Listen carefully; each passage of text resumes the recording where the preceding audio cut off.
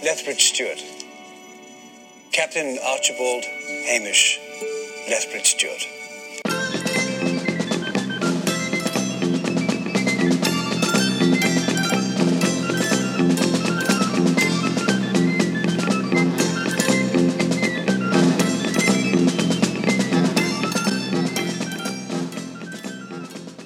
Welcome to the Track One podcast. In this episode, we'll be looking at the final chapter in the 12th Doctor's adventures, Twice Upon a Time. Later on, I'll be talking to Simon Ibbotson and his daughter from the Dad Daughter Doctor blog. But first, I'm delighted to welcome back to Track One stalwarts, Denise and Keith. Welcome back, guys. Thank you, and Hello. Happy New Year. Yes, Happy New Year. Happy New Year. Have we all had a good Christmas? Yeah, it wasn't too bad, thank you. I had Apart a bit of a from- quiet one on account of my broken leg, but other than that, yeah, it was fun. Good food, good entertainment, good company. Excellent. I was in a cottage in Scotland with my mother. But we all got to see Doctor Who. We did. So that's fine. So, before we sort of start watching the episode, any Doctor Who highlights of 2017?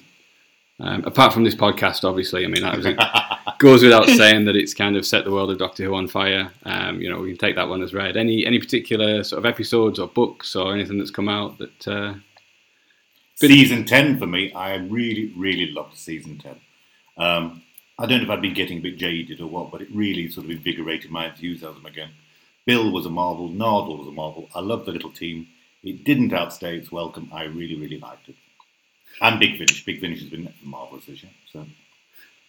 Yes, it was absolutely wonderful. Really, really enjoyed the character of Bill Potts, and I feel really sad that she has gone. But Jodie Whittaker, what an amazing reveal. Okay, we had to watch some tennis to see it. But, Yeah. yes, she was... An awful lot of tennis.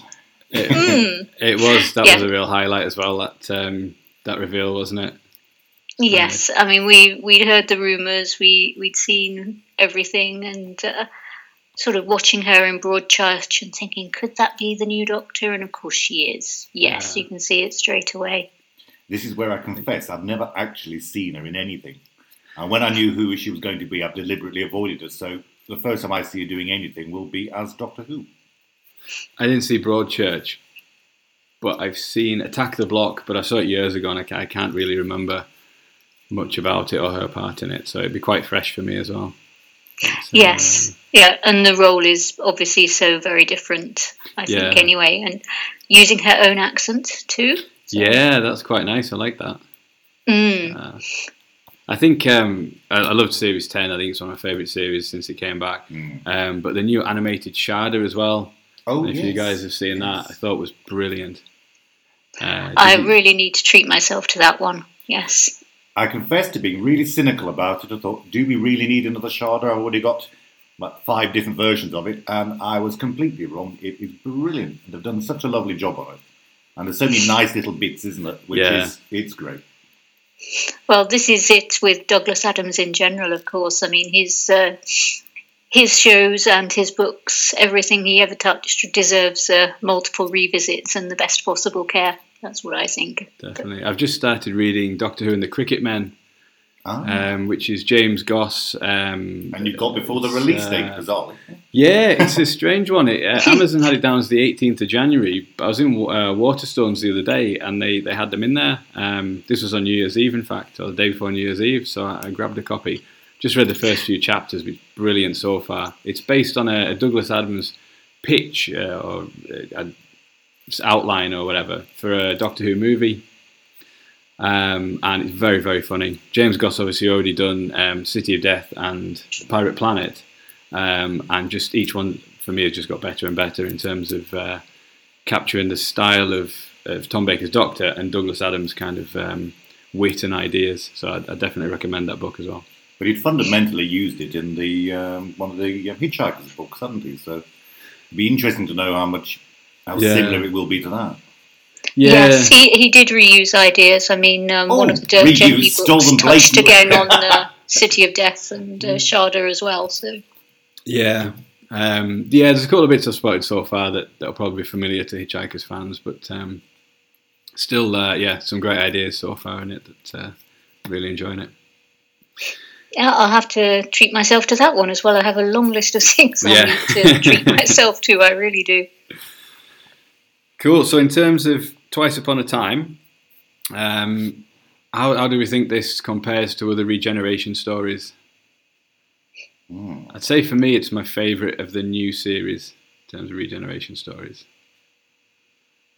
I think it possibly is as well. I mean, it was built up to very nicely. We all knew it was coming. There was no real surprise. And, I mean, that we had so much of the setup. We knew that it was going to be the first Doctor and the 12th Doctor. And we knew that they were going to be spending a lot of time together. And that just sets your imagination running. Yeah. You know, how is it going to be? What would they say to each other? How will they be together? So it's something that has been well anticipated, at least by me, and just trying to imagine how these two would be together. And of course, what Stephen Moffat finally does is different again to what you imagine. But yes, enjoyed it very much. Do you think you'd seen too much of it in the trailers? A lot of the best lines I thought I'd already seen, which in retrospect I wish I hadn't, because it did sort of tarnish it a wee bit. But it was a great story. I enjoyed it, but I just wish I hadn't seen so much of it in advance. I think I only saw one or possibly two trailers. I tried to be a bit spoiler-free, and of course, being out of the UK a lot of the time, that does make it is a little bit easier for me. But, it's a fine line, isn't it, of with a trailer of kind of whetting everybody's appetite and you know, kind of creating that desire and excitement for it, but not giving too much away. I think story-wise, not a lot was given away in terms of the nature of the aliens and what was going on. Yeah. But, a lot of the good lines weren't they? So I just found that some of the best laughs fell flat because I've already laughed at them. So in terms of it being a multi-Doctor story, how do you think it measures up to the other multi-Doctor stories that we've seen? Do you have a favourite multi-Doctor story, Denise? Well, it has to be the Five Doctors for me. Very much so. Just to see everybody and so many of the previous companions as well. That's a very special story for me. For me, it was only the second pre-Seventh Doctor story I ever saw as well. It was one that I saw really early on, and I've watched it tons and tons of times. I absolutely love it. So that's my favourite multi-Doctor. What about you, Keith? You can say the two Doctors. Oh, you read my mind, yes. I'm afraid as a dyed-in-the-wool Colin fan, I am duty-bound to say the two Doctors, which is Wizard. I think it's always an interesting thing, and I think usually, I mean, particularly with the two Doctors, it was an amazing romp. It was a lot of fun. And this one, yes, there were some laughs, but it's also a more serious subject.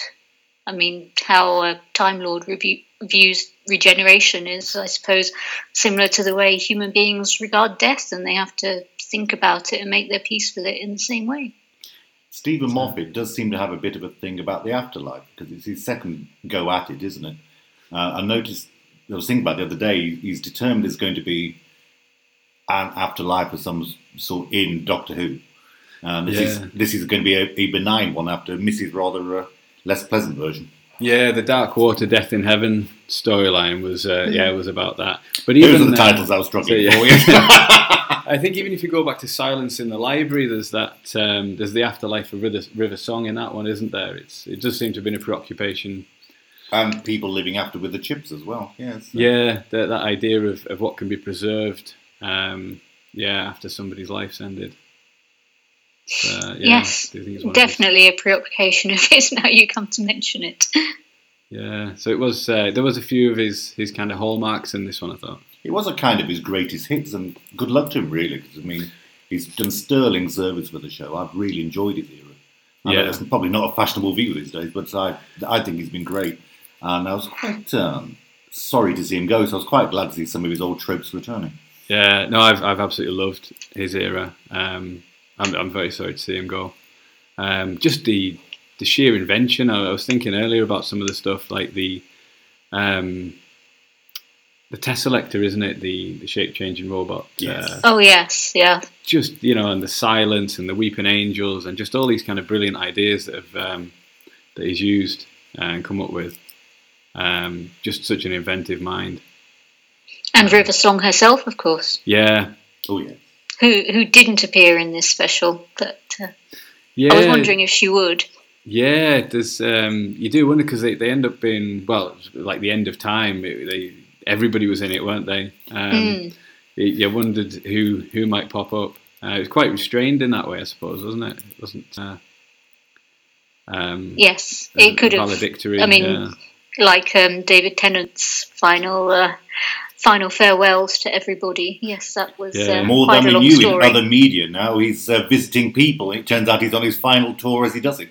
Yeah, that's it. I think he goes all the way back to Susan. So. In the Sarah Jane Adventures, he says that it's the 11th Doctor, isn't it? In the Russell T Davies one, Death of the Doctor. Yeah. He tells Joe Grant that he went and went to see her when he was changing as well. But he doesn't do that every time, does he? It would be. He wouldn't have time to have any new adventures. It'd be quite time consuming. But yeah, just going back to what you were saying before about about regeneration, it's quite inconsistent, isn't it?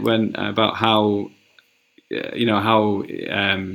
how big it is for a Time Lord. I think when David Tennant took over in his first story in the Christmas Invasion, he's saying, "I'm the same man. I'm literally the same man."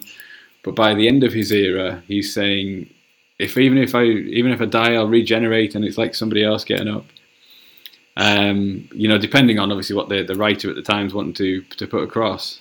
But the more they make it into a big deal and a kind of very traumatic event for them, the more you think it was harsh of the Doctor to shoot the guy in the end of series 9.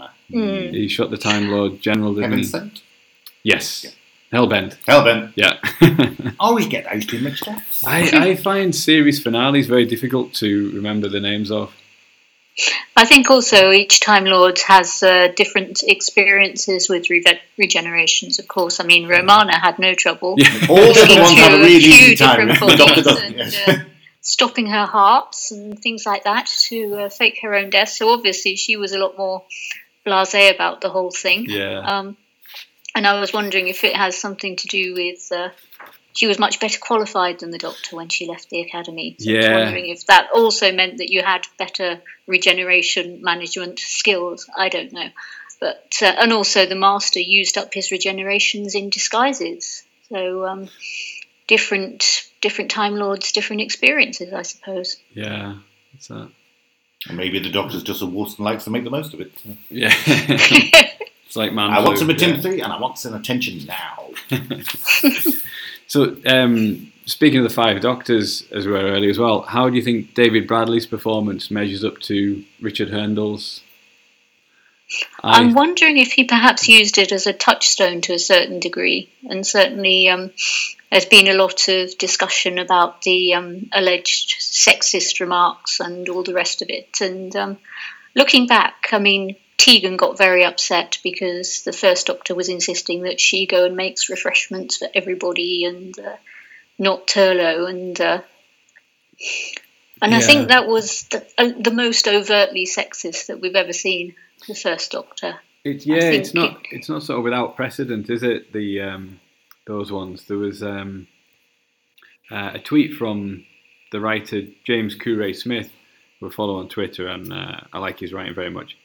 And he was kind of pointing out that there's a whole scene about Barbara doing the cooking in the Romans, a joke about her spring cleaning in the Web Planet, and about how he calls every woman under 50 child. Well, I mean, yes, he is paternalistic. We know that. When after Susan left, he absolutely had to have Vicky as a replacement as soon as possible.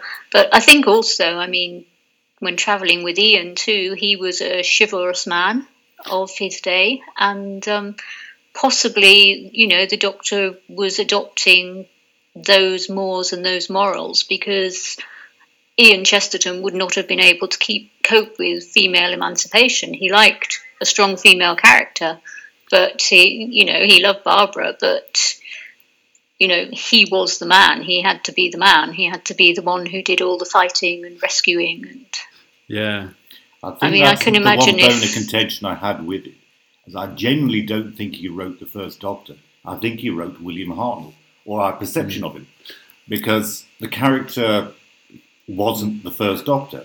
He looked like him. He looked astonishingly like him, but I don't think he played him like the First Doctor, because he can't. He's not William Hartnell. I think he wrote him as the way we see William Hartnell now, as slightly stuffy, as slightly unpleasant. A man of his time. Yeah. A man of his time, and probably quite an unpleasant one at the time.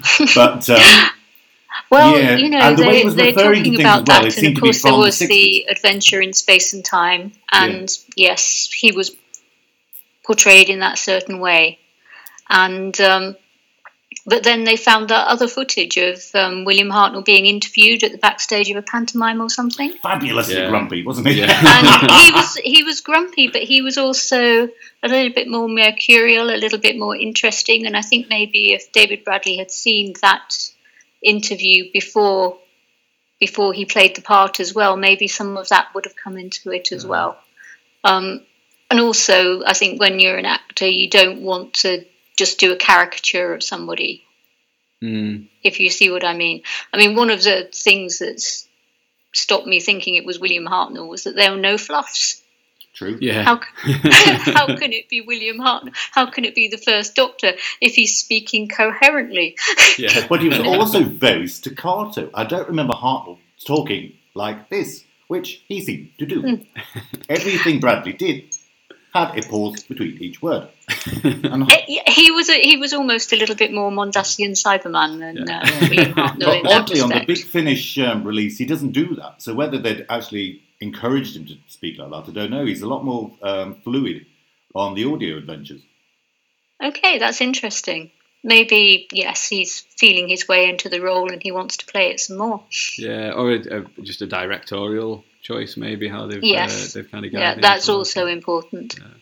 I think to some extent, because it made me think about the Day of the Doctor, bringing Tennant back, and he sort of highlighted the kind of Lothario side of him more, which there are a few examples of that across the 10th Doctor era, but it's not probably known as his defining characteristic. So Rose wouldn't let him, would she? No. Yes.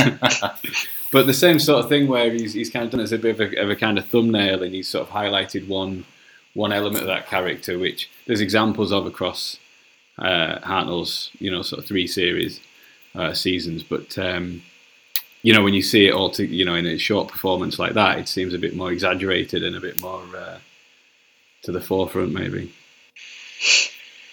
I think, yes, it was exploited for comic effect. Yeah. I think if someone then goes and sees a William Hartnell story for the first time, having just seen David Bradley's performance before, they'll be in for a surprise. He's a lot more interesting than that. Yeah. Plus, he's always the Hartnell Doctor's always described as a crotchety old man. We've actually watched the majority of the episodes. He's actually quite avuncular. He's always giggling and humming because he's trying to remember his lines, bless him. But that comes over as quite jolly. I think it's one of those things. He's only really crossing out the first 3 stories, isn't he? Yeah. I think it's one of those things. It's the Peter Haining books that he, because he had access to the old stories in a way that people didn't, and he did a lot of setting of the opinions, didn't he? And of the the kind of what are now well-worn phrases to Doctor Who fans like crotchety and. Terence Dicks is a pleasant open face. Yeah, sprightly yellow roadster and shopper white hair. Yeah, that's it. So, if we're all ready and teed up, we'll start watching the episode. Sounds good. So, if you're watching at home, just turn the sound down. We will press play in 3, 2, 1. It's previously on Doctor Who. So yeah, I like the kind of the boldness of that. 709 episodes. Yeah.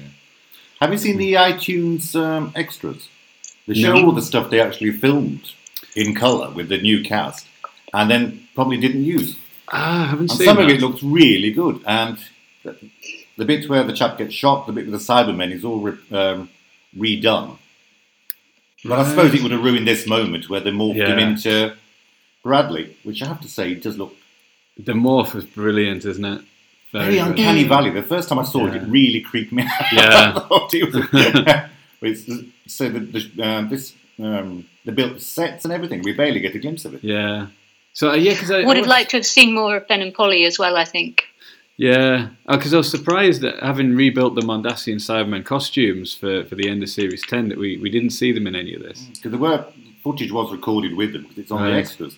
But It's a pity they didn't just reshoot all of Episode 4 of The 10th Planet, really, isn't it? I mean, the temptation must have been there. I think Mark Gatiss has suggested it, doesn't he? Yeah. When they had the sets and the Cybermen and the actors, they should have just gone for it, shouldn't they? I mean, there'd be plenty of people who'd done it voluntarily, I would imagine, just to recreate it. I think... So go on. I would say I quite like the animation on the DVD for the 10th Planet both sides. Yeah, that is good as well, actually. I just wonder if we're going to get like a special edition where they include the extra footage. Yeah. I think there was, I saw a few people on Twitter wondering if the 10th Planet Part 4 had been found and that we might get some kind of surprise. Because when Stephen Moffat brought The Great Intelligence back, it was in the knowledge that the Web of Fear had been found, hadn't it? So I think people are thinking along the same sort of lines that maybe this would tie in with a surprise release. And on a very shallow note, isn't his hair amazing?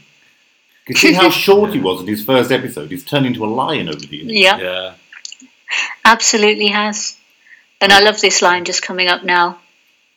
It explains all the differences. Your face, it's all over the place. Yeah. Mid-regeneration. Very clever. Yeah, it's a nice little... it's like the line from Time Crash, isn't it? Where the why Peter Davidson's Doctor looks older, shorted out the time differential. That's always the explanation, isn't it? Yeah. It does take the first Doctor a while to cotton on to this, doesn't it, I think? That it's a future incarnation. I quite like Capaldi's coat being tattered as well. I was thinking it's a bit more Doctorish, that. Yeah. The Troughton-esque grubbiness. Nah. Nice explanation for the bigger TARDIS as well. Yes. It's something that Clayton Hickman, the former Doctor Who magazine editor, he talks a lot about the different TARDISes and the window designs and everything. And not a fan of the modern ones, as he prefers the old style. I have to admit, I was quite nostalgic when I saw them all coming out of the earlier TARDIS. But on the extras, Pearl Mackie says how difficult it was to be inside it because it was four of them in there. It was a little cramped about. Well, I think they actually did make it bigger than the original as well because David Bradley's taller than William Hartnell, and so that it didn't look too ridiculous next to the modern one. They'll probably shoot a scene where it'll collapse and a recast Liz Sladen. Yeah. I love the stops. I love the way he evocative. flicks the snowflake and it just comes back into position again. Yeah. The first Doctor's particularly perplexed by the level of special effects that he's encountering. Yes, and I'm in colour. Yeah. He does seem to think he's in the 60s, doesn't he? Yeah. What he The says 10th and the way Planet he's was in reacting. 1986, wasn't it? That was the year it was supposed to be. Yeah. Yeah, they don't make any reference to that here at all, do they? No, they just say you're in the wrong decade, but Yeah. they don't specify which one. There's Matt Gatiss. It's, must have had the most roles of anybody in the new series. Yeah. I think Stephen Moffat's admitted he just needed a pal around him on this. It Yeah. was probably quite a difficult production for them all, wasn't it? So. Yeah. He's very good in it, though. It's not. Oh yeah, he's excellent. It's a great performance, I think. The scene of the crater, I think, was really affecting. In fact, I don't know if I was just being soppy on the day, but all the World War I stuff I found really emotional, to be honest. Yeah, I had a real lump in my throat when that started. One good thing I hope for the new series, we'll get rid of this bloody horrible theme music, because I've never liked the Capaldi theme music. It's too shrill. It's I think anybody that started watching with it will be the theme tune that is particularly evocative for them. I know people don't like the Seventh Doctor theme tune, But for me, I still get the hairs on the back of my neck raised when I hear it because it's when I started watching it when I was a kid. So I still adore the title sequence from season 18 onwards. That's really special for me. Yeah. Oh, they're the ones I don't like. Well, I'm quite old now, and so what do we think of the writers that are trying to shoot each other then? You've got May Gatiss and is it Toby Whithouse, who are both writers on the show, and they're both pointing guns at each other. Yeah. It's, I'm afraid my German's not good enough to understand what he was saying, apart from the word death, obviously. But, yeah. Because I don't know if I think they're saying Will Chibnall employers, do you think? Yeah. Yeah, there's only one job. And one of us is gonna get it, the other one isn't. But I don't know if Toby Whithouse, he must do some acting as well, I guess, to I thought he looked very German without his glasses. Yeah. Probably Gareth Roberts in the background launching mortars up. Yeah.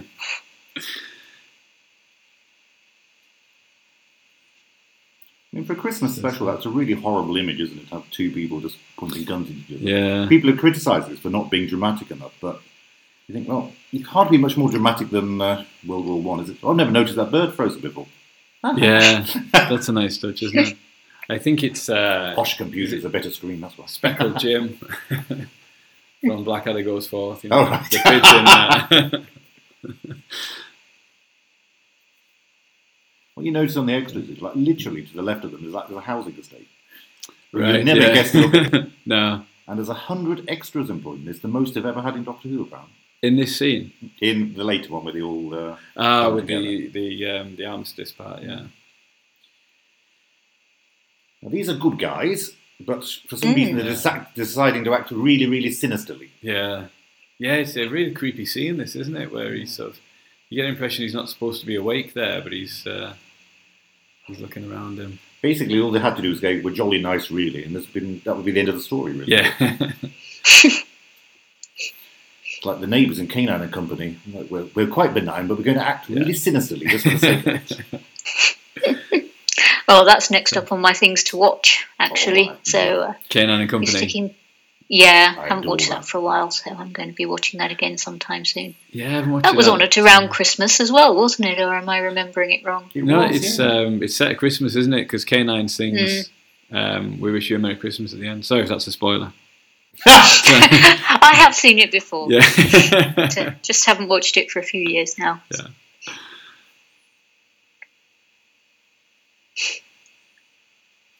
Yeah, the glass figure is creepy as well, isn't it? It is, yeah. That thing of the shape of it is humanoid, but too kind of elongated and stuff to be human.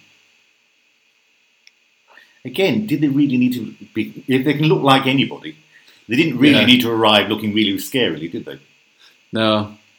They could have been Ben or Polly or a Cyberman, couldn't they? Could have been Susan. Yeah.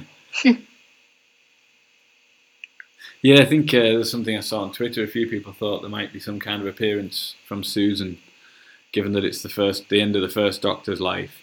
Well, it was on Capaldi's wish list, wasn't it? And one of the things on his wish list was the Mondasian Cyberman, which he got. Yeah. So I think everybody assumed, he's going to get his whole wish list. Yeah, and he had the picture of Susan on his desk in his study at the university as well, didn't he? So the interviews with Stephen Moffat, it was Peter Capaldi that suggested bringing David Bradley back. Somebody at a convention had... apparently you could actually see the moment the idea strikes Moffat. Yeah. Somebody at a convention said, which other Doctors would you like him to meet? So, well, the first Doctor, of course, but William Hartnell wasn't returning his calls for some reason. At which point Peter Capaldi chipped in and said, well, just use David Bradley. And he said, oh yeah, of course. So that's where it came from. And his agent sent him a thank you note. Yeah.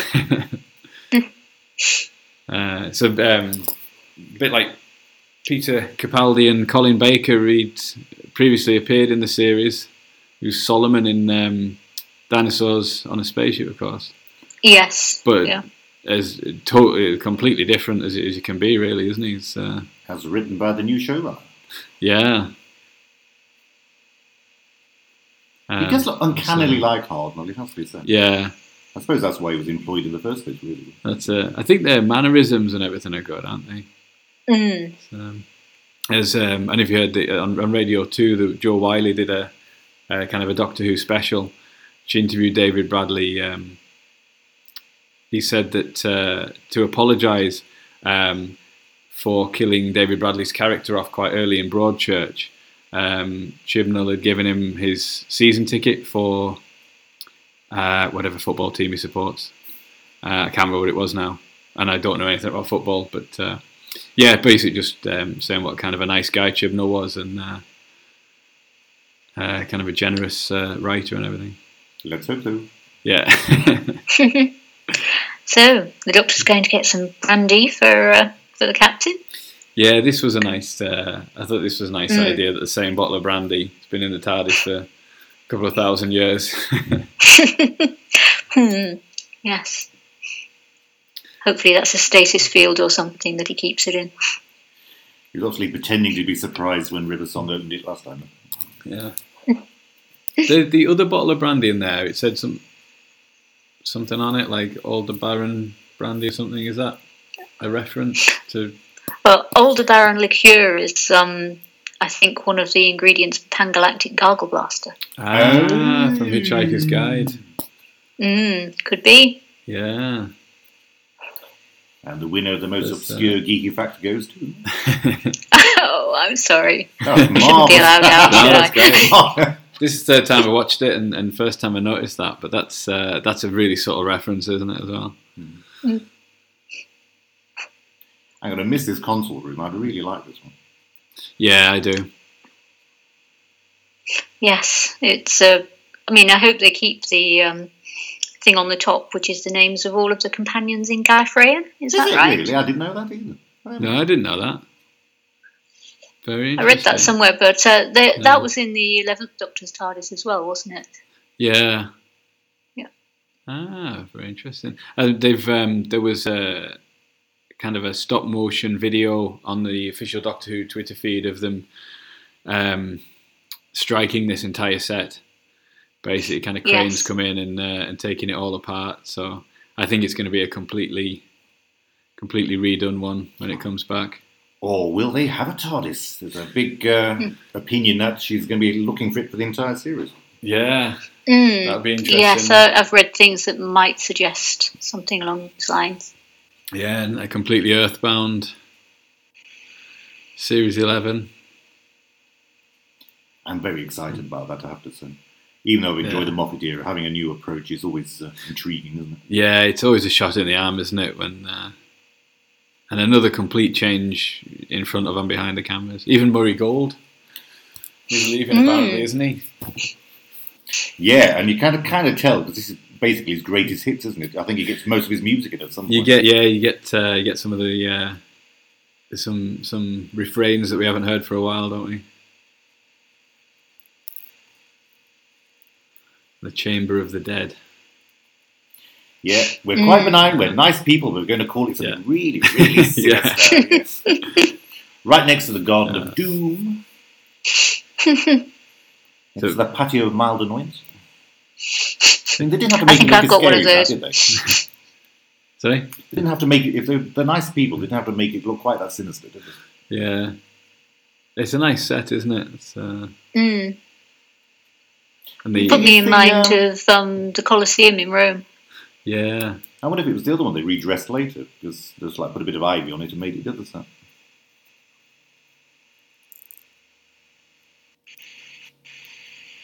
He's got the mannerisms down, hasn't he?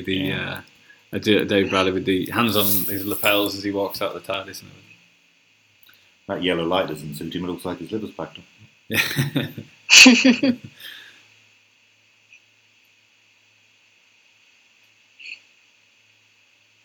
Oh, this is a lovely moment. Yeah.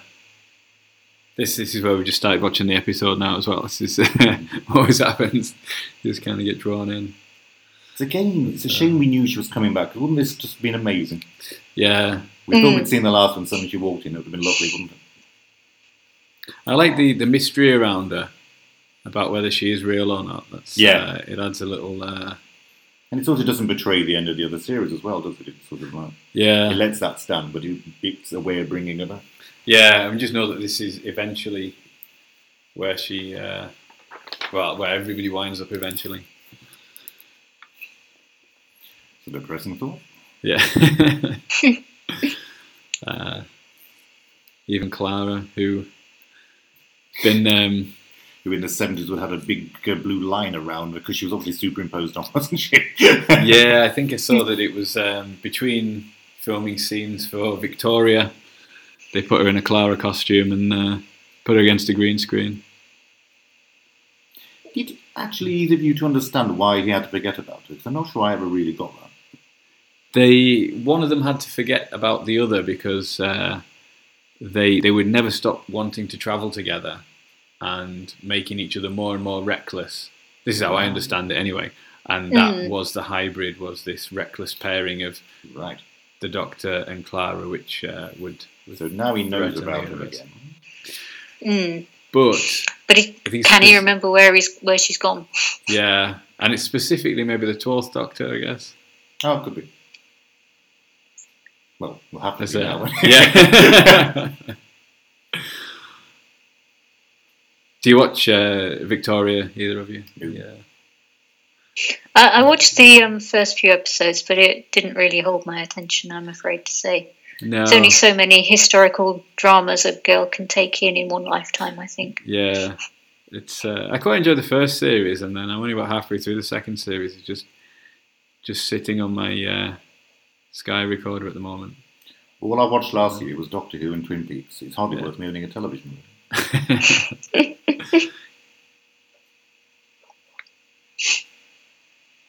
Well, Doctor Who and Twin Peaks, that's not bad, is it? And it's fantastic to have them both on air in the same year as well. Yes. Still haven't watched any Twin Peaks. It is on my list. Oh, you definitely should. It's one of the best TV shows ever made. It was, wasn't it? I like him using the monocle, something he very rarely did, but it was just purely for the moment he could drop it, but it was still worth it. Yeah, it's a nice juxtaposition, isn't it, with the monocle and the sunglasses.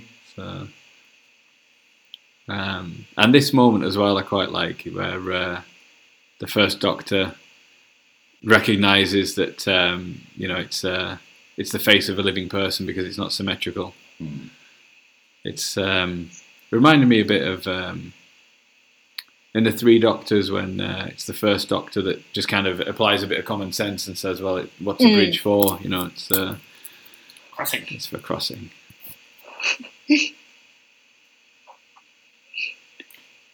Yeah, I did get a bit of a feeling that the first Doctor was there to be mocked a little, so it was nice for him to actually come across with the actual supposition. Yes, and to use expressions that didn't exist when the first Doctor was the Doctor, so things like artificial intelligence and computer generated, phrases like that were beyond the science fiction writers of the time. Yeah. I'm not sure if we've missed the line about Mr. Pastry. Has that been on yet? Oh, that's coming. When they're leaving. When the first Doctor's rather baffled why he's explaining the escape plan. Yeah. Yeah,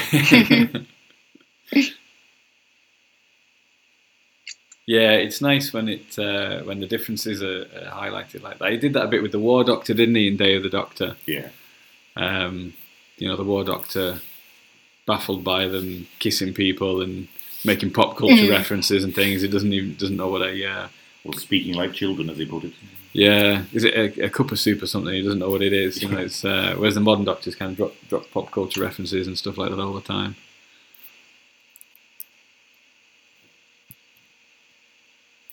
Now then, coming up, if you can spot Colin Baker, point me out because I can't see him.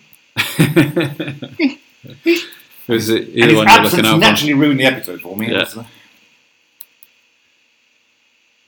Yeah, maybe he wanted too much money or something. Oh, well. He's minted after the jungle. Is it? Isn't something about Colin Baker that the reason he's not on any of the novelisations is because he... His agent wanted like a small fee. Yeah. Ah, right. No. Obviously went by in later years because he's done them now, isn't he? But, Yeah. And great news about the novelisations coming back as well. Stephen Moffat's next gig is novelising Day of the Doctor, which I'm looking forward to. Yes, he was querying in what way he'd left because he'd just come from a do the day before, which was Doctor Who related, and then he was going back to write about it. Yeah. This is on Toby Haydock's Who's Round podcast, isn't it? He well worth a listen. That one. It's excellent. Yeah, have you heard that, Denise? Do you listen to? I've listened to one or two of them, but I'm rather behind in my podcast listening at the moment because I've been losing my commute. I've had to be chauffeur driven to and from the office because of my broken legs. I've been losing my podcast listening opportunities recently, but not for much longer. I'll be back up to speed soon. I'd definitely recommend skipping straight to that one. Toby Haydock's interview with Steve Moffat. It's very, very good. So that was the Mr. Pastry line there was a reference to the possible fourth Doctor. Yes. Yeah. Was it not the second Doctor? No, I think it's the fourth one. Right. Yeah. That's why they had Harry, wasn't it? In case he needed to punch people. Yeah. So these are the clips of the different Doctors. You might be right. I'm not sure I can see. Sixth Doctor. Boo! Some of them are quite small, some of the globes, aren't they? Butcher Skullman. And the last tree of Skarnanen, is it? Destroyer of Skarro. Yeah. So, the Butcher, that could be the Sixth Doctor. Oh, the Valiant got a mention. I remember that. Yeah. It is, I like those bits, though, when they bring back old clips and things. It was... It could be argued that that's not the best thing for Christmas Day with the not we watching. Yeah. Luckily, by this point, my mother had fallen asleep, so I didn't have to keep explaining everything. So I don't know. I think it is easy as Doctor Who fans. You often worry that what will non-fans think of it. But I think they kind of get the gist of it, don't they? That they're the other incarnations. And there's Google. There's things I don't understand. I Google it and then I know. So nothing to stop them. Hard to imagine for a William Hartnell leaping off this, wouldn't it? Yeah. Mind you, you can climb down from the Mechanoid City or jump into the Thames, so you can probably manage this. That's it. The bit actually after the clip where Peter Capaldi's Doctor says they cut out all the jokes. That was was a nice line to kind of undercut the kind of grandiose Doctor of War stuff. Yeah.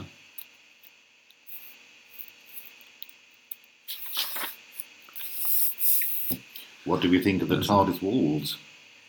Getting rid of the photo blow-ups and putting up the Curator's Museum? Yeah. I'll go. That's... Is that a clue as to the nature of the Curator? Was they just trying to save a bit of cash? Yeah.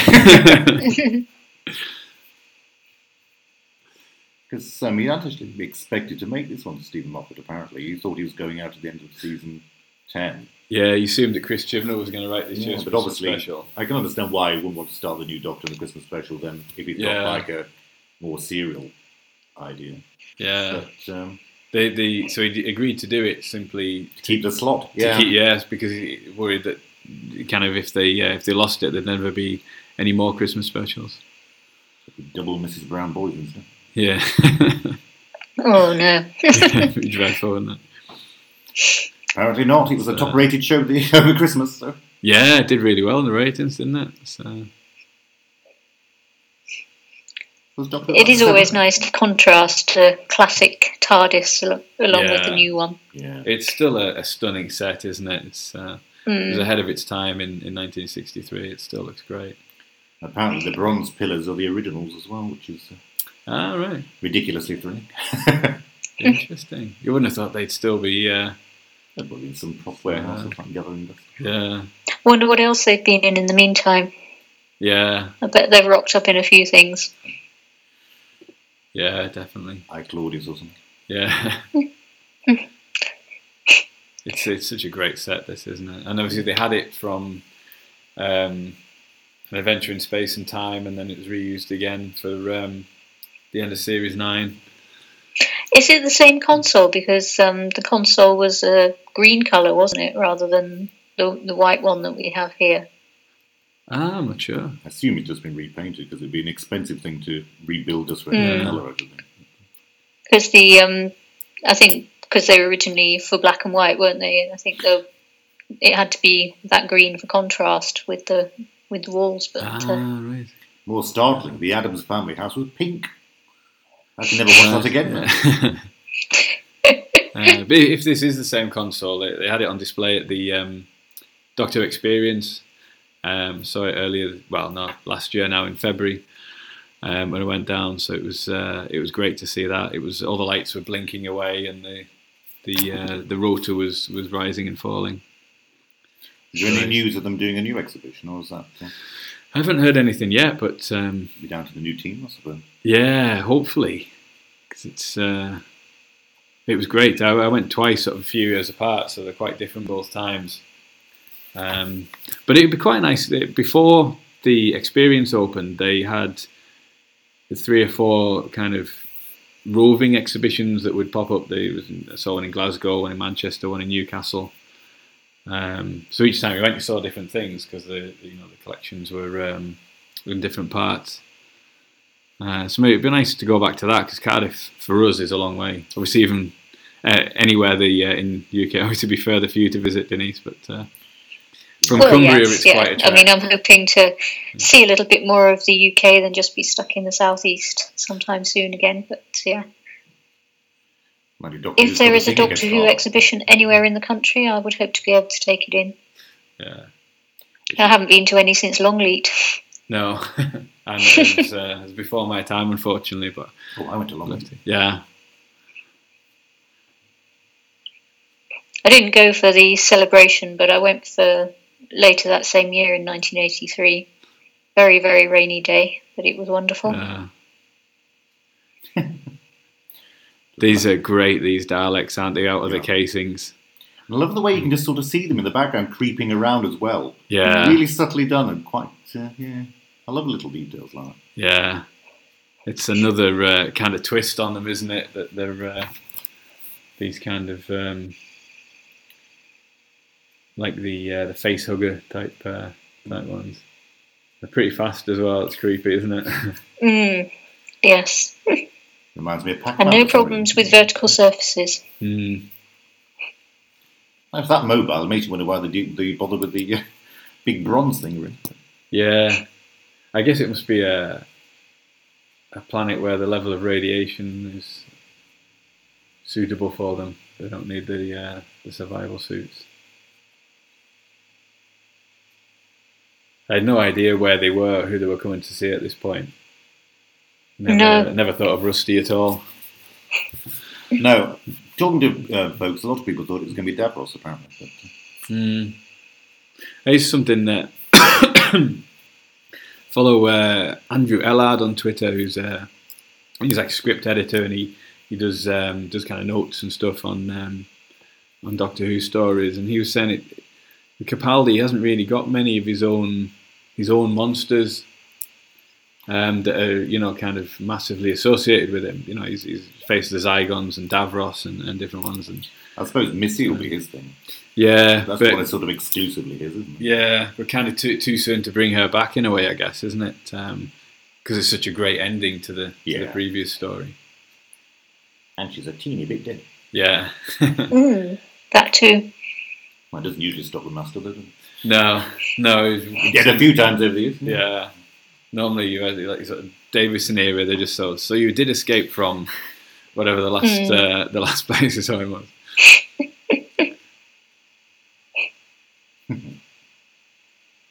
Space brandy. So now he's figuring it out. That's why it's a tiny bit lower. Yeah, it's a nice touch. Yeah, so I don't think all of these antiques were still in the first Doctor's TARDIS by the 10th planet, were they? I don't think so. No. The Ormulu clock, however you pronounce that. I think it just depended who was doing the directing at the time, whether they wanted them or not. Yeah, because they hired the genuine antiques, weren't they? That they hired. The shot there of the Doctor walking out of the TARDIS, because it wasn't very often in I think only in the first Doctor era that you you could look directly out of the TARDIS, wasn't it, and see where they were. And at the end of hitting Pyramid of Mars, they did it as well, didn't they? But it was quite rare. Yeah, it's inside the spaceship, isn't it, when they finally kind of escape? You know, the third story. We're calling it that again these days, aren't we? Beyond the Sun, Edge of Destruction. I'm never sure what to call it. Yeah, but they arrive in some kind of snowy landscape, don't they? And you see them. They do. See them walking out at the end of that one. They call this silly pop-up of Marinus because we can't see Marco Polo.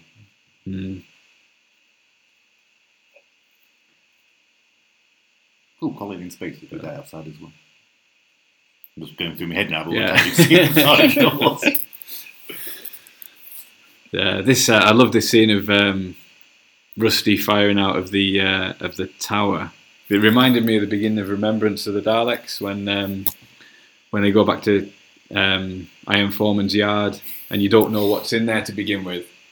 It's just you just see the bolts coming out. It's always a bit disappointing, I think, in that one when the Dalek does appear.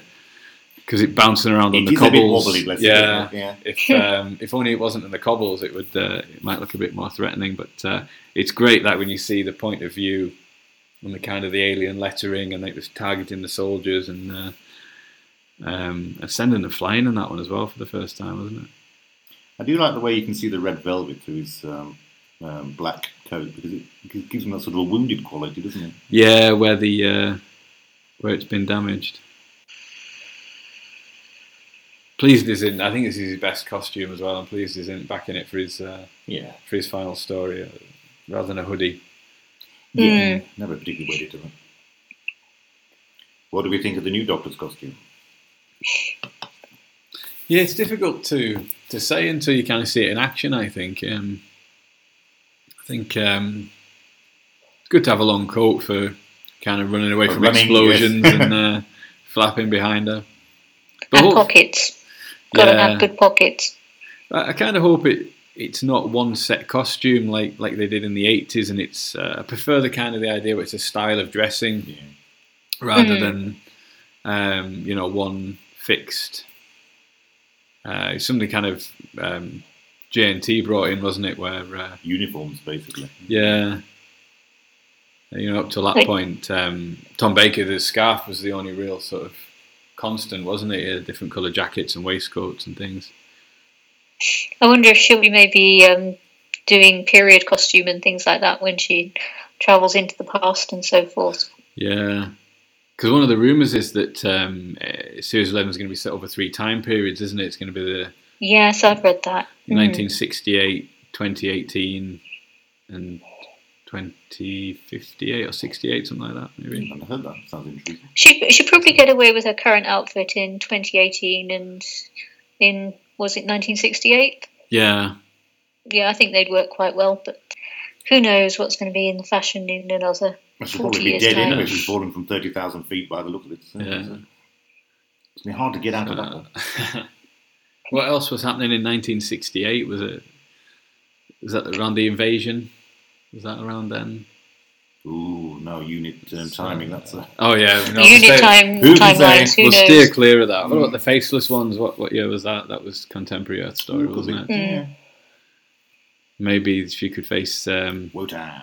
Yeah, maybe she face Wotan or the chameleons, isn't it? In the all the Daleks ones. All on the same day. Yeah, that's that kind of nexus, isn't it, for all those stories? Wondering why all these people are asleep in a car park and not being noticed. Yeah. I'll just creep up on you. This takes a little while, this reveal, doesn't it? They keep cutting backwards and forwards. I have to say, I've watched it 3 times now. This is the bit my attention did wander a wee bit. Because once you know what the reveal is, the bit of the tension of trying to work it out. Well, if you don't know it's a Dalek by now, you. Yeah. But, which one? But I hadn't guessed Rusty. No. It's only Capaldi's second story, isn't it, into the Dalek? So I guess it is something that harks back to the beginning of his era. And somebody said the first shot of him was in the Day of the Doctor, and he saw his eyes, and the last shot of him was seeing his eyes. I thought that's quite nice, circular. That's true. Yeah. Because that was one of the theories that this story might address. At what point during Capaldi's era he goes and does the Pulls his switch. Yeah. The Doctor stuff. But yeah, I was wondering how they could really pad that out into a story. People thought this was Menace 3, then them pulling a switch would really be. Yeah. And there's Ivy there, so it's obviously the cloister room, really.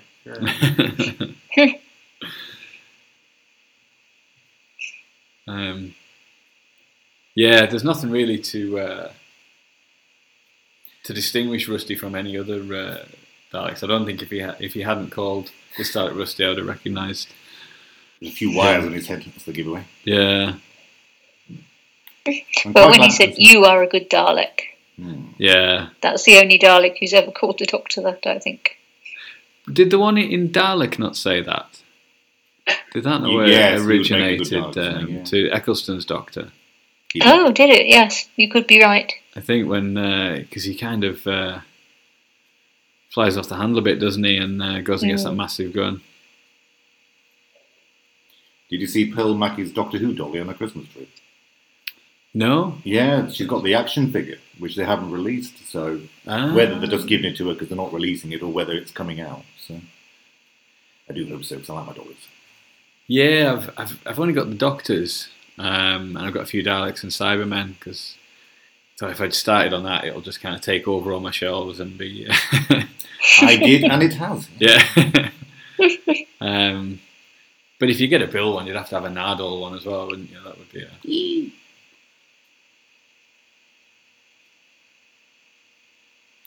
I was trying to work out whether you could turn one of the Primeval figures into a Jodie Whittaker, because there's one that was quite similar to her. Right. It would take more skill than me, though. Did they make Primeval figures? They did. Right. Which is great, because you can sort of pad out Doctor Who dollies with like soldiers and things. Yeah. Yes, I am 46. Well, I do live with somebody who likes Daleks and stuff, but if I started going down the dolly buying route, I think serious words would be had. Yeah. We were just saying that earlier, actually. All my Doctor Who stuff is in one room. It's only allowed in one place. Well, I've got all my DVDs and stuff. They have pride of place of all of the DVDs, but everything else is purely decorative. And I think I've still got a load of stuff at my mum's house, actually. There wasn't room in the van when I moved over. Yeah. All my Target books and annuals and other books and things. But I'll get them back one day. Yeah. Still got all my Target books. Apart from Wheel in Space. And we're getting new ones. Yeah. About which I'm ridiculously excited. I don't know why. I'm very excited about this as well. Yeah. Because I can physically sit down and watch the actual show, but especially that with the original writers writing, this week quite intriguing. I think the original writer, and Paul Cornell is just a writer that I really like as well. I've read, Seek Out, kind of all his non-Doctor Who stuff as well. Chalk, actually, is his most recent book, I think. Absolutely brilliant. And the main character in it visits the Longleat exhibition you were mentioning before, because it's set in the 80s. But yeah, a really brilliant book, that Chalk. I recommend it a lot. I do enjoy watching Bill cuddling the first Doctor. Yeah. He didn't get too many hugs, did he? No. A hearty handshake and a slap on the back, maybe, but... Susan gave me but I think once she'd gone, I think that was probably it. Yeah. Oh, Vicky probably. I recognise this actress, Professor Helen Clay. She was in Torchwood, apparently. Ah. She was yes. Lady she was the one who was the alien who didn't realise she was an alien. Yeah, she got a spike. Her arm turned into some kind of weapon, was that? Something like that. One? Yeah. I think she was in that Survivors remake that they did as well. Oh, nobody watched that. I watched it, but I never saw the original Survivors. Well, if you want to be really, really depressed, you watch that. But she seemed like a more recognisable actor than for such a small part. These faces, I kind of paused this the second time I watched it to see whether it was any old I characters. thought that was Jenny. To be honest, first time I saw it, but then it isn't. But Yeah. just for a second, I thought it was. Yeah, it could have been nice to put some, some of the kind of guest characters from previous stories in there to show how they'd been. On the other hand, all these characters you knew and love are now dead. Merry Christmas. Yeah. That's a bit disturbing about Nardole. He's not changed much, so Yeah. he obviously died fairly shortly afterwards. Yeah, that's true. Well, it was only a matter of time, wasn't it, before the Cybermen reached his floor again. So the time's frozen again. I was thinking about this from Rusty's point of view here. 1 minute he's talking to the Doctor and showing him this stuff, then time freezes and they take off. But presumably when time restarts, it's going to be as though he's just vanished. He's going to think he's gone mad. He'd wake up, think, oh, my gun's missing and all these Daleks are going to kill me now. Yeah. Again, Merry Christmas. Yeah. He must be able to kind of remagnetise that gun. And, I'm just trying to see if it was still there or not. I like a continuity. It flew quite away, didn't it, when he jettisoned it? Got to imagine that he can reconnect it. No, he hasn't done it yet. Yeah, it's he's going to wonder if he dreamt seeing the Doctor, isn't he? He just vanishes. That's it. I've finally gone mad. Beautiful 2 TARDISes. Yeah, really nice that seeing them in flight, isn't it? I'm assuming Capaldi must be towing him because he can't fly it, can he? Yeah, or maybe he set the controls for him before, because it's the knowledge, isn't it? That he seemed fairly astonished they'd actually arrived at the right place earlier. Yeah. Yes, he couldn't have managed that on his own. Yeah. Pretty definitely. Is that in a story about linking 2 TARDISes and flying them in tandem? It kind of rings a bell. Maybe I think you're right. Yes, it has been done before. Yeah, I can't think where. Remember the time cone inverters from the Time Flight? Maybe it was that one. Maybe. Well, that was Locopolis, yes. Was it? An idea to save the universe. Yeah. Oh, right. Yeah, with the Doctor and the Master's TARDIS, isn't it? I don't watch that very often. No. Season 18. Boo. There's no bad seasons. This, I'm not sure if you've gone past it. The captain mentions Chroma, doesn't he? He did, yeah. Which is the Now, first. from this moment onwards, when he's leading him back to his death, I was really ridiculously emotional from this moment onwards. Yeah. And I even knew he was a Lethbridge Stewart. I was still affected by it. Well, I'd heard the rumours, but it wasn't until he mentioned Chroma Yeah, that I thought, well, he's definitely an Lethbridge Stewart then. Yeah. I thought that moustache is no accident. That's what I thought.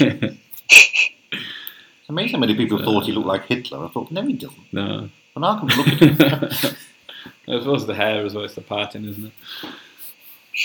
Well, all men from those sort of eras did look quite alike, didn't they? Everybody had to have the same sort of brill-creamed hair, and the moustache was just a sign that you were grown up enough to grow one, So. Yeah. But he's crafted a nice character, like you say. That you were. It was quite sad that. And his reaction to the World War One.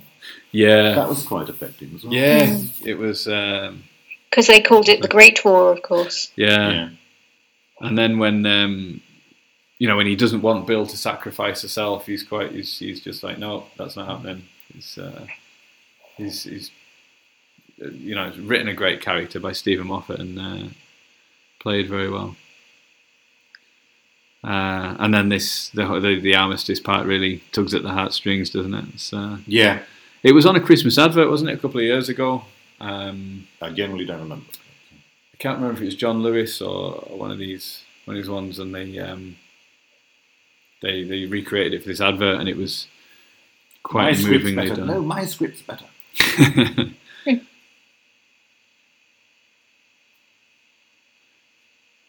Who would you rather survive, Toby Whithouse or Mark Gatiss, if only one of them made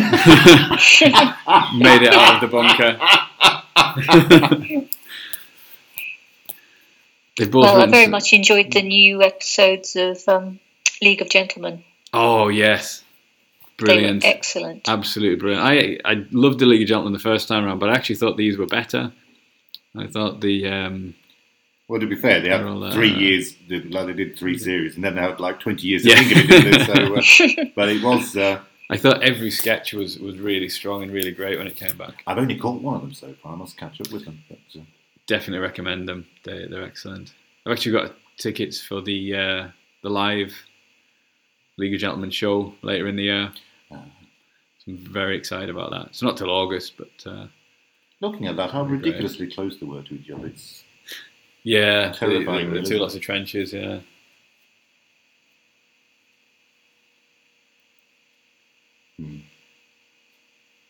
Yes, I have to say I was quite choked up at this point, and it didn't really go away till it had finished. No, it was quite the same. So a little reminder of the Second Doctor's final story as well, isn't it? With the war games in the trenches, World War One. Yeah.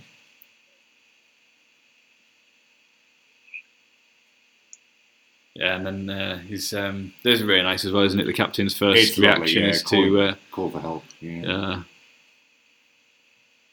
Very decent.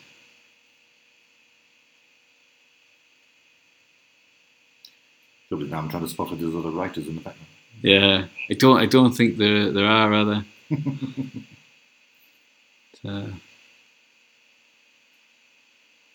Yeah, it's a great set or whatever, isn't it? This and the aerial shots are great as well. Yeah, presumably it's Wales. Probably. I think the director's called Disused slate mine somewhere. Yeah. I said on Twitter when it had finished, I thought it was more of an epilogue to Series 10, but there's nothing wrong with that. I think it's... I think when I get round to it, I'll watch it in time, like World Enough in Time with the Dr. Falls and this in a row. Yeah. And I think it'll probably even be more effective in the way, but like part 3. I think so, yeah. You'll get that sense of the 12th Doctor holding back his regeneration. And it doesn't seem to be putting a lot of strain on him, but I wondered if the idea that time is frozen and he talks about a state of grace is helping him the with last that. scene, he doesn't really seem to be suffering very much, does he? Yeah, whereas at the end of Fall of the Doctor, he feels like he's really physically fighting the change, doesn't it? You've got to choose if you're British or German. The extras, yeah, the supporting artists. Probably who fit the uniform. Yeah.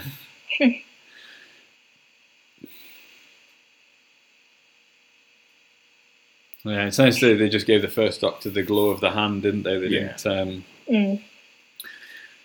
They don't give him the head falling back and glowing regeneration. It's not retconned or anything like that.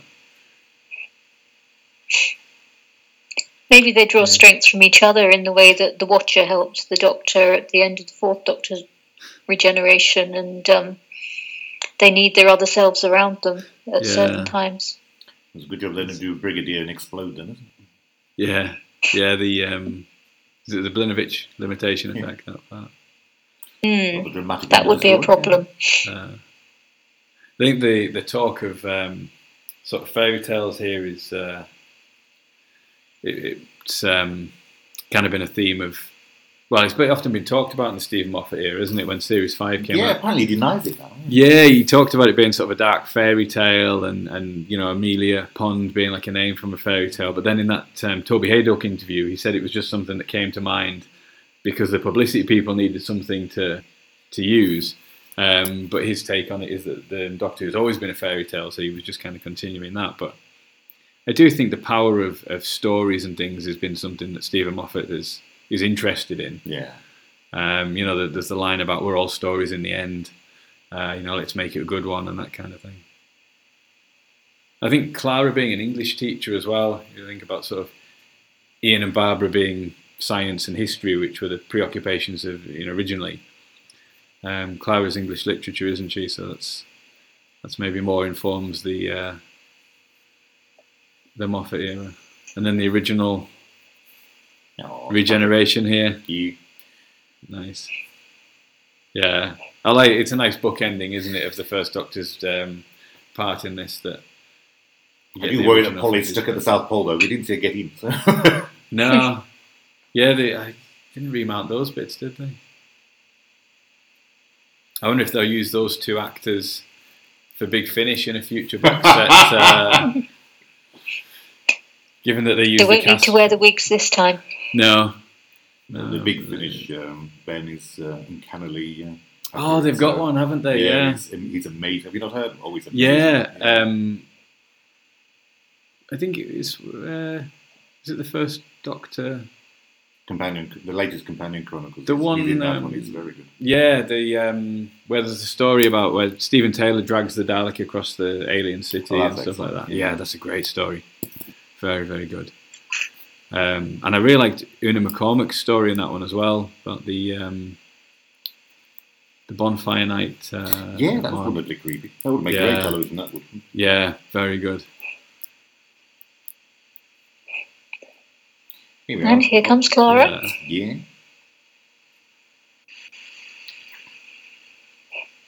No.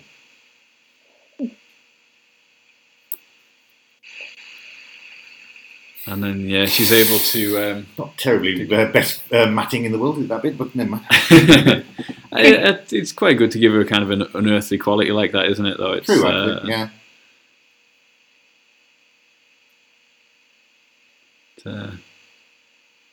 yeah. Nice that he got his memories back at the end. Mm. We haven't run off together and destroyed the universe. No. For which we are grateful. And of course she would look the same as well, because she was kind of indefinitely frozen at the point where she died, so she could definitely just before her last heartbeat or something. Yes. And great to see Nardole back as well. Yeah, that was the bit that really got me, actually, because I hadn't expected that. I knew Clara was coming back into it because I'd been spoiled on that, but I didn't realise he was. And it just goes to show how much I liked the last series. I was genuinely affected when he came in. I thought, yeah. And he gets I'm still confused by his glass nipples. Yeah. Yeah, because he's always kind of weird stuff about his past or his physiognomy, and it's nice that he gets a couple of those back. We know nothing about him, do we? There's no backstory now. Yeah. And I think that the writers in Series 10 were encouraged just to throw whatever they wanted in, weren't they? But then by not revealing these characters' fates, it leaves it wide open again for Big Finish or spin-off fiction, doesn't it? So. Mind you, life is ambiguous. Everybody you meet, you don't know everything about them instantly. Yet in No. fiction, you're supposed to. I've never understood that. Yeah. It's I like this little speech. Yeah. I found his latter one went on a bit, but this one I love. Yeah, I felt like the first time I watched it, I felt like it went on a bit because I was waiting for the regeneration. Come on, Judy now. Come on, Judy. Judy. Doctor, come on, quick. I felt like the second second time. The second I think time we're so used to 45-minute or 42-minute long episodes that when you do get a full hour, it sort of throws our timings and our sense of pace off a little bit. Yeah, that's true. I felt like the second time I watched it, I appreciated the speech more. It's. I think he should have stopped on the first kindness. He kind of repeated himself.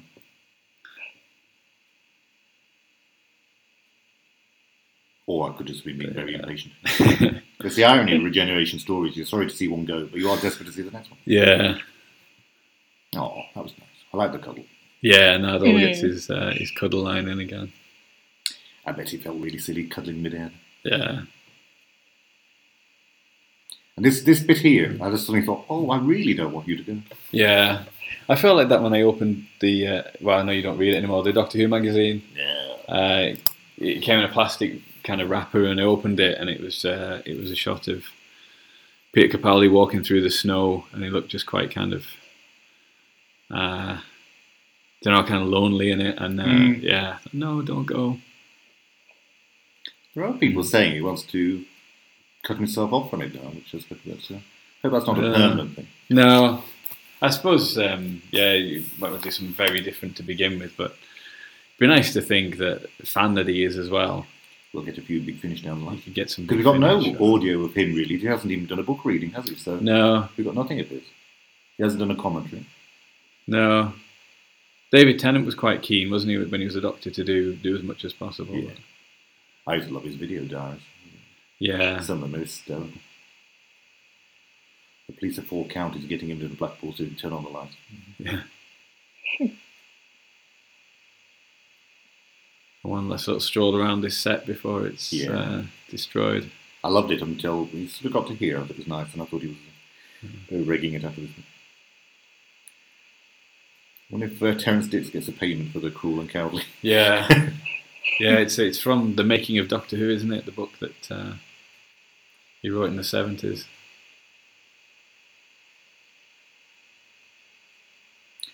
With Blake Seven's anniversary yesterday, I was terrified to think how far ago the 70s were now. Yeah. I remember watching them. I haven't seen all of Blake Seven. I watched the first couple of seasons. It didn't really grab me. One of our... It's having its 40th anniversary now. Yeah. Yesterday. No. Whenever you listen to them. Oh. They were going to bring it back, weren't they? Sky or someone was going to bring it back a few years ago, but then it just seemed to fizzle out. The rights are a bit of a... It could be rebooted. I mean, the basic idea is a very sound one. Yeah. It maybe wouldn't stretch to as many iterations as Star Trek, but yeah, they could remake it, I'm pretty sure.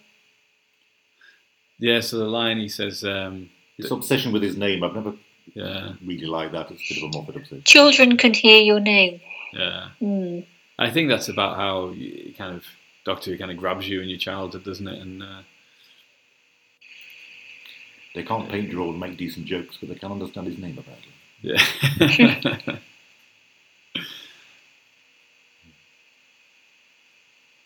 This is it. Yeah. Laugh hard, run fast. Be kind. Yeah. I can't do the fast running bit. Yeah, not at the moment. You could hop. Yeah. Yes. I got quite speedy with 2 crutches for a while. And I Let You That's Go. Quite a regeneration, that. Yeah. I think the I Let You Go is Peter Capaldi and Stephen Moffat saying it, isn't it, as well? Yeah. He really is going to have to learn not to take off before regenerating, though. It never works out. Yeah. Should have tried. It's the eyes, and there we go. I love that. Yeah. We should try to make it to the Zero Room or something. Just imagine that we didn't know who it was going to be. Yeah. If they could ever pull that off, it would be amazing. Yeah, we're talking about the next regeneration. We haven't even seen. And then the ring falling from a finger is like the regeneration, isn't it? Or the begin the power of the Daleks. Also, it's actually the actor's ring as well, isn't it? So she couldn't wear it. Yeah, this is great. First time we actually see her faces then. Yeah. And I love her expression. That just like glee and astonishment. Yeah. Of course, the TARDIS doesn't seem quite so keen. Yeah. I can't quite work this out. Is it rejecting her, or is it just something that's happened because of the... I think it's the damage. That's been exploding. But why are the doors open? I think she pressed the button and then all hell broke loose. Yeah, but the doors literally open. I was quite upset about the books flying. Yeah, you'd be gutted, wouldn't you? Perhaps the electric guitar and lots of other accoutrements are going to go as well. Yeah. But yeah, the screen does say, it's a kind of critical error or something like that, isn't it? And then good. She got to do some wire work on her first day. Yeah. There's always the complete console room in catching fire, and there she goes, falling to her death. The very brief tenure of the... So I guess we assume that's Earth as well, that she's falling towards. Yes. It's bound to be, isn't it? Possibly Cardiff, yeah.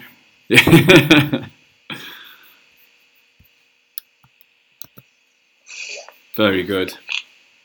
Very good indeed. Yeah, I think it gets better on each viewing as well, for me.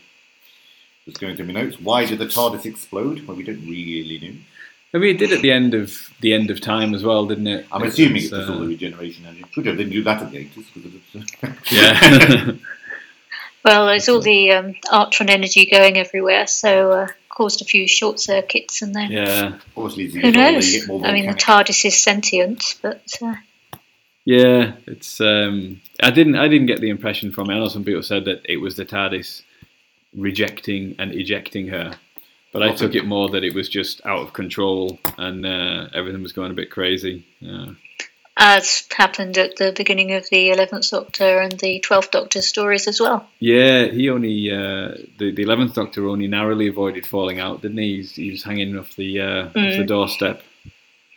Yeah. I did wonder if the Doctor later takes an interest in Bill because he's already met her. And he thinks, aha, I know you. It's on the first Doctor. Yeah, because he takes an interest in her. And perhaps the reason he takes an interest in her is because he knew her. Yeah, they do not tend to remember the. Well, again, it's a bit inconsistent, isn't it? Because in Time Crash, he did. The 10th Doctor can remember the 5th Doctor. The 5th Doctor. The 10th Doctor can remember being the 5th Doctor and watching the 10th Doctor do it. But then there's other ones where it's kind of stated that they won't remember it. At the end of Day of the Doctor, none of them will remember the outcome. Especially the War Doctor, who says, "I won't remember this." Will I? Hence why he doesn't know that Gallifrey isn't destroyed in the Time War for a couple of regenerations. I prefer my headcanon. I'm good with that. Yeah. The other thing I made a note of was the thing about memories that when Bill or the Bill Avatar insists that she is Bill because it's got the memories, it reminded me again of the multi-Doctor story, the 5 Doctors, the a man is a sum of his memories. Yes. Line. Time Lord even more so. Yeah. So yeah, kind of another link to a multi-Doctor story there. We'll probably argue with that, though, that people are more than just their memories. Because if you start losing your memories, you're still a person, aren't you? So. Yeah. And speaking of the, you're still driven by your character as well. That's a dimension, so I'll probably take issue with that. So. Yeah. If they're the same person, isn't it? I suppose that's the.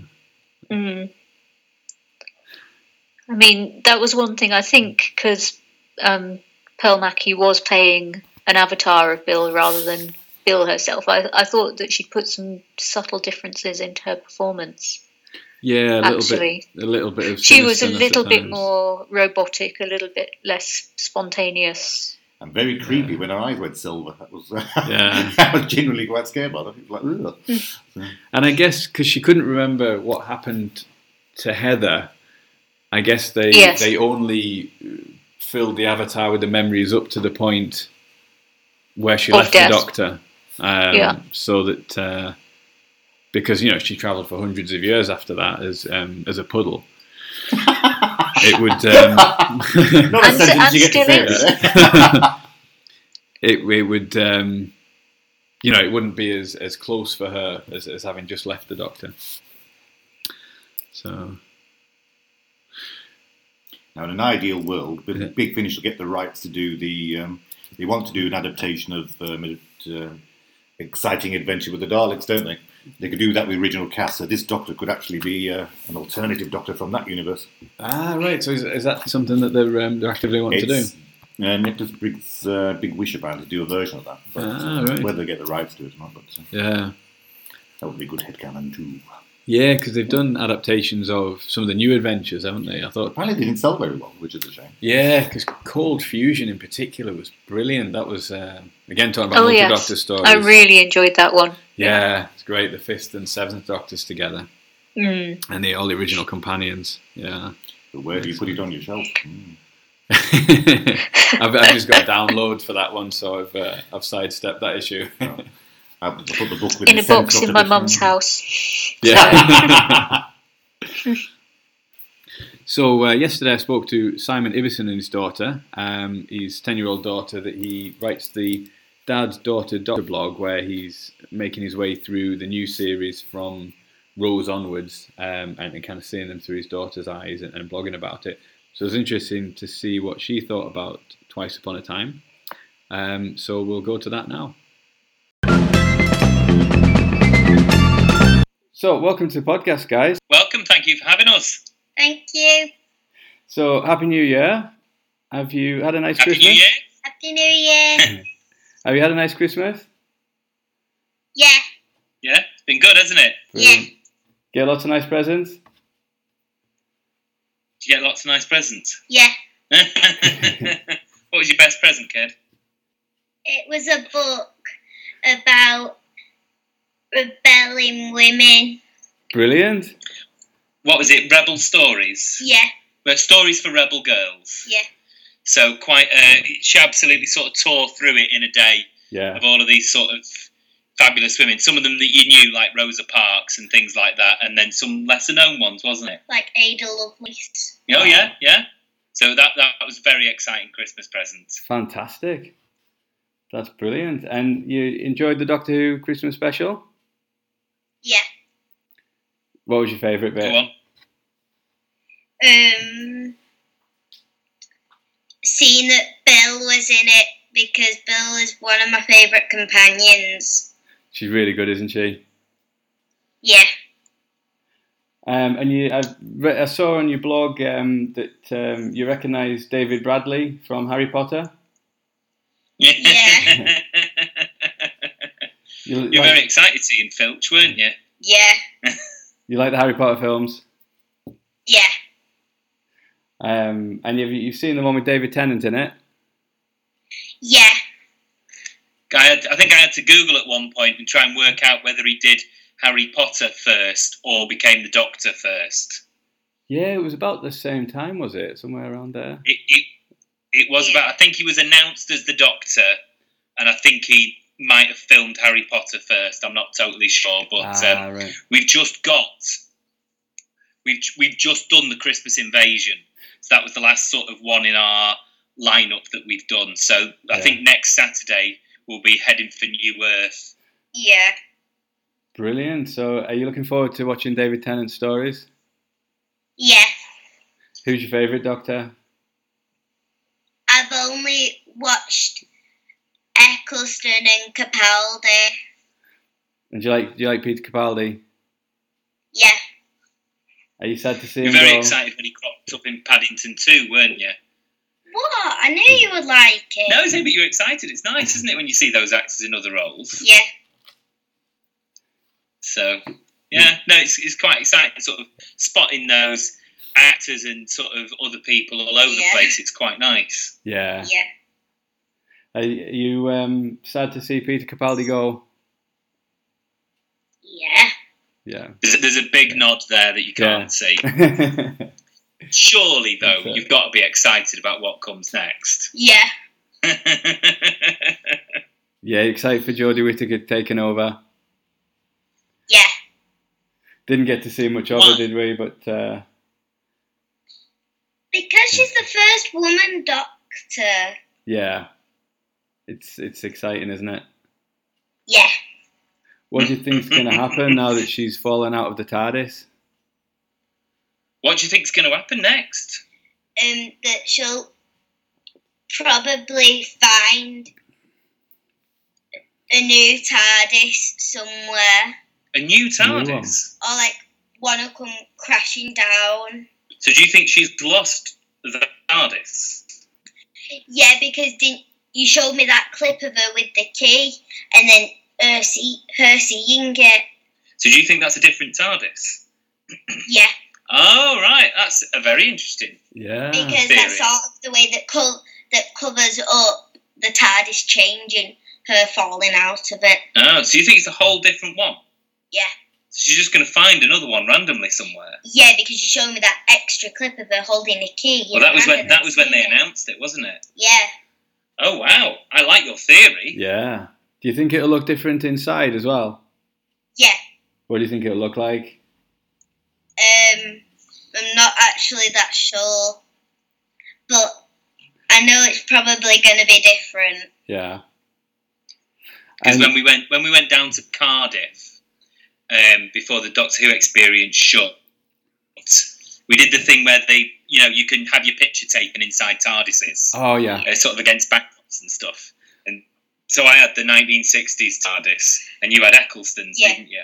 Brilliant. So she's only seen sort of Eccleston/Tennant's TARDIS, and then Peter Capaldi's. Right. So that's quite a difference there. And the classic one you've sort of seen on pictures as well, haven't you? Yeah. Which one do you like best? Probably Eccleston's. Yeah. All right. It's Why? cool, isn't it? I don't know. It's the one that I'm sort of used to seeing. Right. Okay. And you're hoping that there's a unicorn in Jodie Whittaker's first series as well, you said? Yeah. Do you think it would be good or bad if there's a unicorn? Like a goodie or a baddie? Bad. An Think an evil unicorn? evil unicorn. It could be, I'm not sure. And Oh, wow. will it talk? Probably. Yeah. What would a unicorn have to say? I don't know. I thought maybe a unicorn would be Jodie Whittaker's companion. If you could see the absolute awestruck thoughts there. What do you think her companions will be like? I've been thinking that, like, when she finds them, they'll probably just be like a group of friends hanging out somewhere, and then she asks them, like, do you want to come on an adventure with me? So, did I show you the picture of the new TARDIS crew? Yeah. Right, so I'm just going to try and call it up here. So, what do you think? Oh, come on. Because it's Bradley Walsh, isn't it? Yeah. Right, okay, there's the one. Right. So, we're just looking at that sort of promo shot that you've seen of Bradley Walsh and the others at the moment. So, what do you think? So, what do you think they're all going to be like? Don't know. Like I said, I feel like they're just going to be a group of friends that Jodie Whittaker finds somewhere like that, and then just asks them to come on an adventure with her. So you think they'll all go in the TARDIS? Yeah. That'll be quite crowded, won't it? Yeah, but you said that there was like about 6 people once in the TARDIS. And in that picture, there's only 4. Yeah? Okay, right, fair enough. And it'd be 5 if they get a unicorn. Yeah! So when you were watching the Christmas episode, you were interested if they froze time, if you could stick your fingers up somebody's nose. Is that right? Would that be what you'd do if you froze time? Or would you do anything else? I don't know, just make people look silly if they were annoying me. Would you like to be able to freeze time? Yeah. Would you do anything else? Probably if I was like in a hard time, I'd try and wind it back from where it happened, so then I could make it right again. Oh, okay. Because you obviously have read the Harry Potter story. Yeah. So the Prisoner of Azkaban, where Time Hermione's turner. got the time turner. Yeah. Would you want a time? Would you want a time turner, or would you rather have a TARDIS? TARDIS. You can do a lot more in a TARDIS, can't you? You can do more in a TARDIS. Yeah. You can, Yeah, because you can go to different places. Because if you had a time turner, you would only be in one place, but you could only just turn back the time. Mm-hmm. Where would you go in a TARDIS? I don't know. Where would be exciting to go? Would you want to go into the past or the future? Ooh, future. How far? I don't know. Like 100 years? Or like a million years? Quite far. You know, like when times with like, what's she called? The one who's just skinned. Oh, Cassandra. Yeah, Cassandra. Right. Okay. Times So with that like people far. like that. Is that 200,000? It's a weird year with it's got Apple in the name, isn't it? I'm not sure. Yes. How, it's it's a long way. Or Dad's like, do you remember when it was like the second episode with Billy, the happy one? Oh yes. Smile. Smile. Yeah, with the Yeah. emoji robots. Yeah. Yeah. That was horrible. Yeah. So that far, go and settle on another planet. Yeah. So you like? Sort of something like that. Do you like Cassandra? Did you like her character? I like the character, but she just There's hand waving going on here at the moment. well, she's sort of bad, so it's sort of why I wouldn't like her. Yeah. But like, I'm not sure. She's sort of funny, isn't she? Yeah, she's sort of funny. I'm sort of trying quite hard at the moment to sort of keep spoilers away from her. Yeah. I'm not being absolutely extreme. Yeah, because you spoiled the empty child with me, made me more scared. I think I did make you more scared, but I mean things like you finding out things that are going to happen. Oh, yeah. Because, because you've got like Harry Potter sort of fact files and things like that, haven't you? I've got a And book. I think you found things out in advance of reading them. Yeah. So I'm not sort of being like, I'm not stopping her having a certain book or whatever if she wants it. Yeah. But there's the true nature of certain characters, like for example, River Song. Yeah. And Professor Yana. Dad, you sort of spoiled it for me by getting me that colouring book because it's you're showing me all the aliens. Well, yeah, but when there are certain things that happen and certain characters turn out to be, part of another storyline and this, that, and the other, okay, it's like, I think you'd be best if you didn't see loads of those things. And I think most of the books don't give you spoilers. Because I think there are some very exciting bits that when you see them, you'll be really excited. Yeah. When we watched, I forget which one the penultimate episode of Series 10 was. World Enough in Time. World Enough in Time. Well, when we watched that, so we were watching that, so it's the Cybermen, and there's the Doctor and Missy and Bill. And the Master. So when Razor rips his face off at the end, of course, she didn't really know anything about the Master. So that wasn't any kind of a revelation for her. But you told me that there was a Master in it. Yeah, but it was interesting sometimes to see these stories and things the other way round, where Missy, for example, is the person you're familiar with, not the Master. So it's interesting watching her. It's sort of like doing a time lapse. Well, it's a show about a time traveller. So if you watch them in the wrong order, it doesn't necessarily matter that much. No, not really. But there might be bits that get spoiled for you, but we're not going to worry about Except from like the regenerations. Have you watched some of those? Yeah. Have you watched all of them? No. I thought you might have looked them up on YouTube. No, I ain't yet. Okay. Yet. Okay, well, save them then. Yeah, watch them in the story. It's a lot better. Yeah. Definitely. And are there any rebel women, if you could go back in time, that you'd like to meet from your book? Ooh.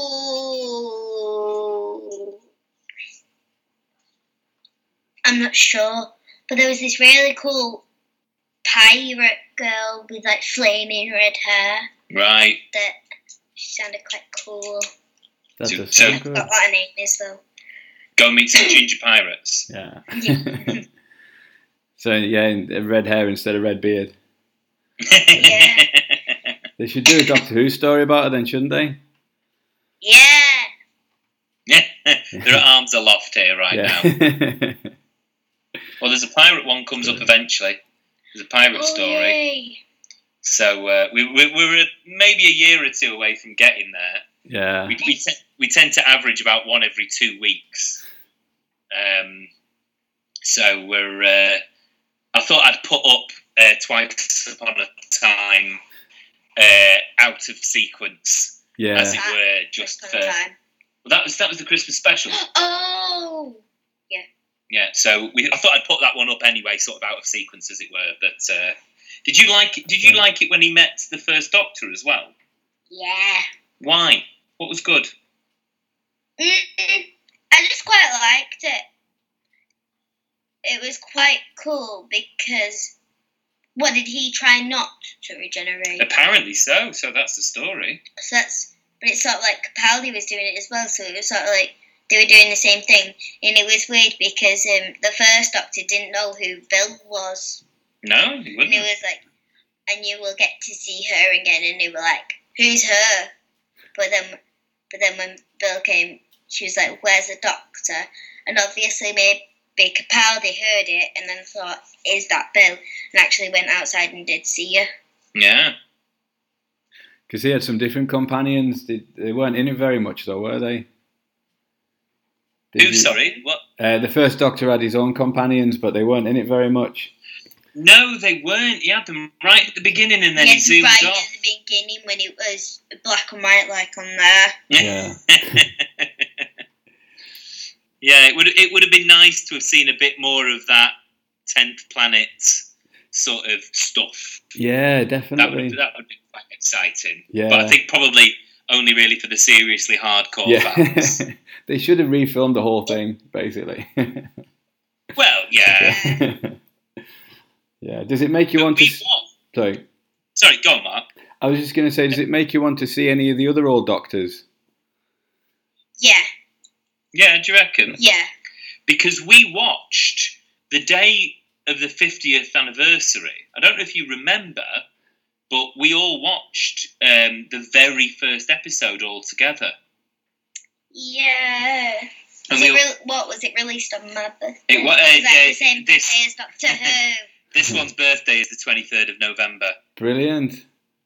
So she's sort of quite excited at that. Yeah. And when it was the 50th, we all watched. I forced everyone to watch Unearthly Child. So that was it was really good though. You enjoyed it. Yeah. Wait, which episode? Well, that's where they all meet the Doctor. Where those guys? As I'm just when I called up New TARDIS Crew, it's brought up a picture of the very first TARDIS Crew as well. So it was when he met all of those guys. Well, those two guys for the first time, and he was travelling with his granddaughter. Oh yeah. Yeah. Yeah. So maybe we'll watch some of the Doctors at some point. Yeah. But we have to finish 10 first. We have to finish Tennant? Yeah. Okay, that'll take a while. Yeah. We've got the Weeping Angels to go through first. Yeah. Do you like the Weeping Angels? Have you not seen much of them yet? No, but when we were at the Doctor Who experience and we had the tour, I tried not to blink. Yeah. Did you find the time crystal? Yeah, I actually got to do one of the crystals in the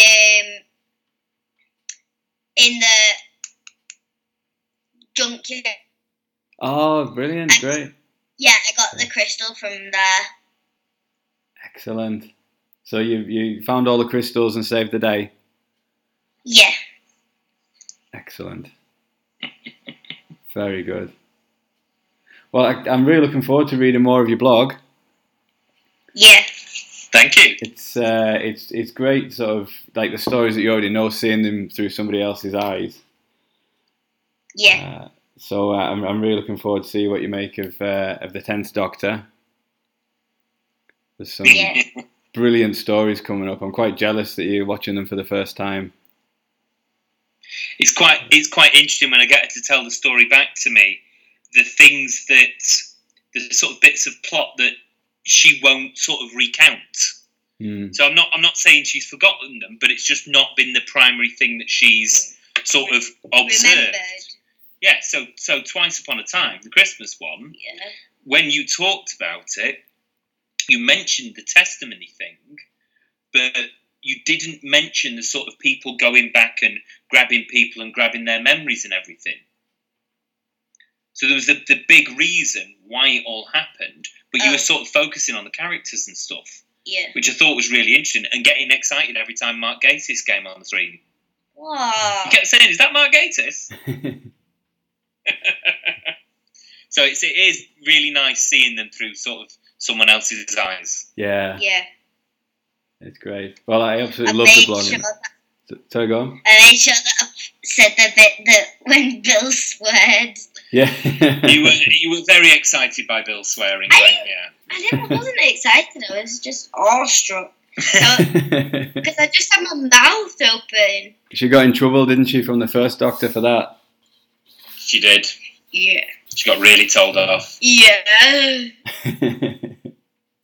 Great. Well, thank you very much, guys. Thanks for talking to me. Thank you very much. Thanks. Okay, so thank you very much to Simon and his daughter for joining me there. And I'm pleased to say they will be back on the podcast later in the year doing a commentary for one of the season 11 episodes. You can find Simon on Twitter, is at daddaughter.doctor, where doctor is DR.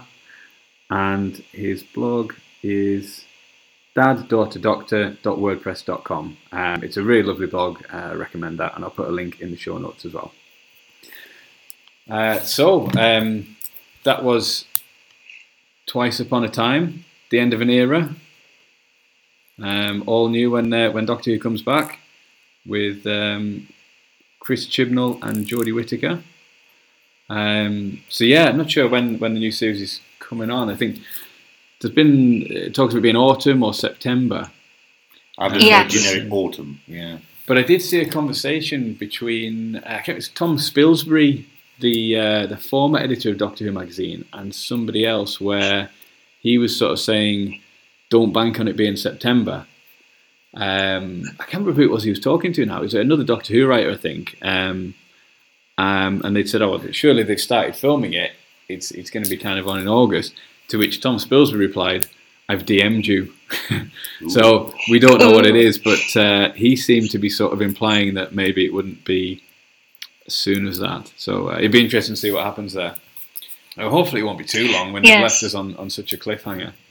There was supposed to have been a leak of the new logo I saw, but I think they've denied that now. But it was actually quite good. So it's I quite like that. But I retweeted the guy that, wasn't it? Yeah, I retweeted the guy that had done it when he admitted that he'd just put it out there just to. I didn't realise he'd admitted it. Oh. Yeah, it was. He did lead to some glorious attempts by other people, which was spectacularly funny. Some of them.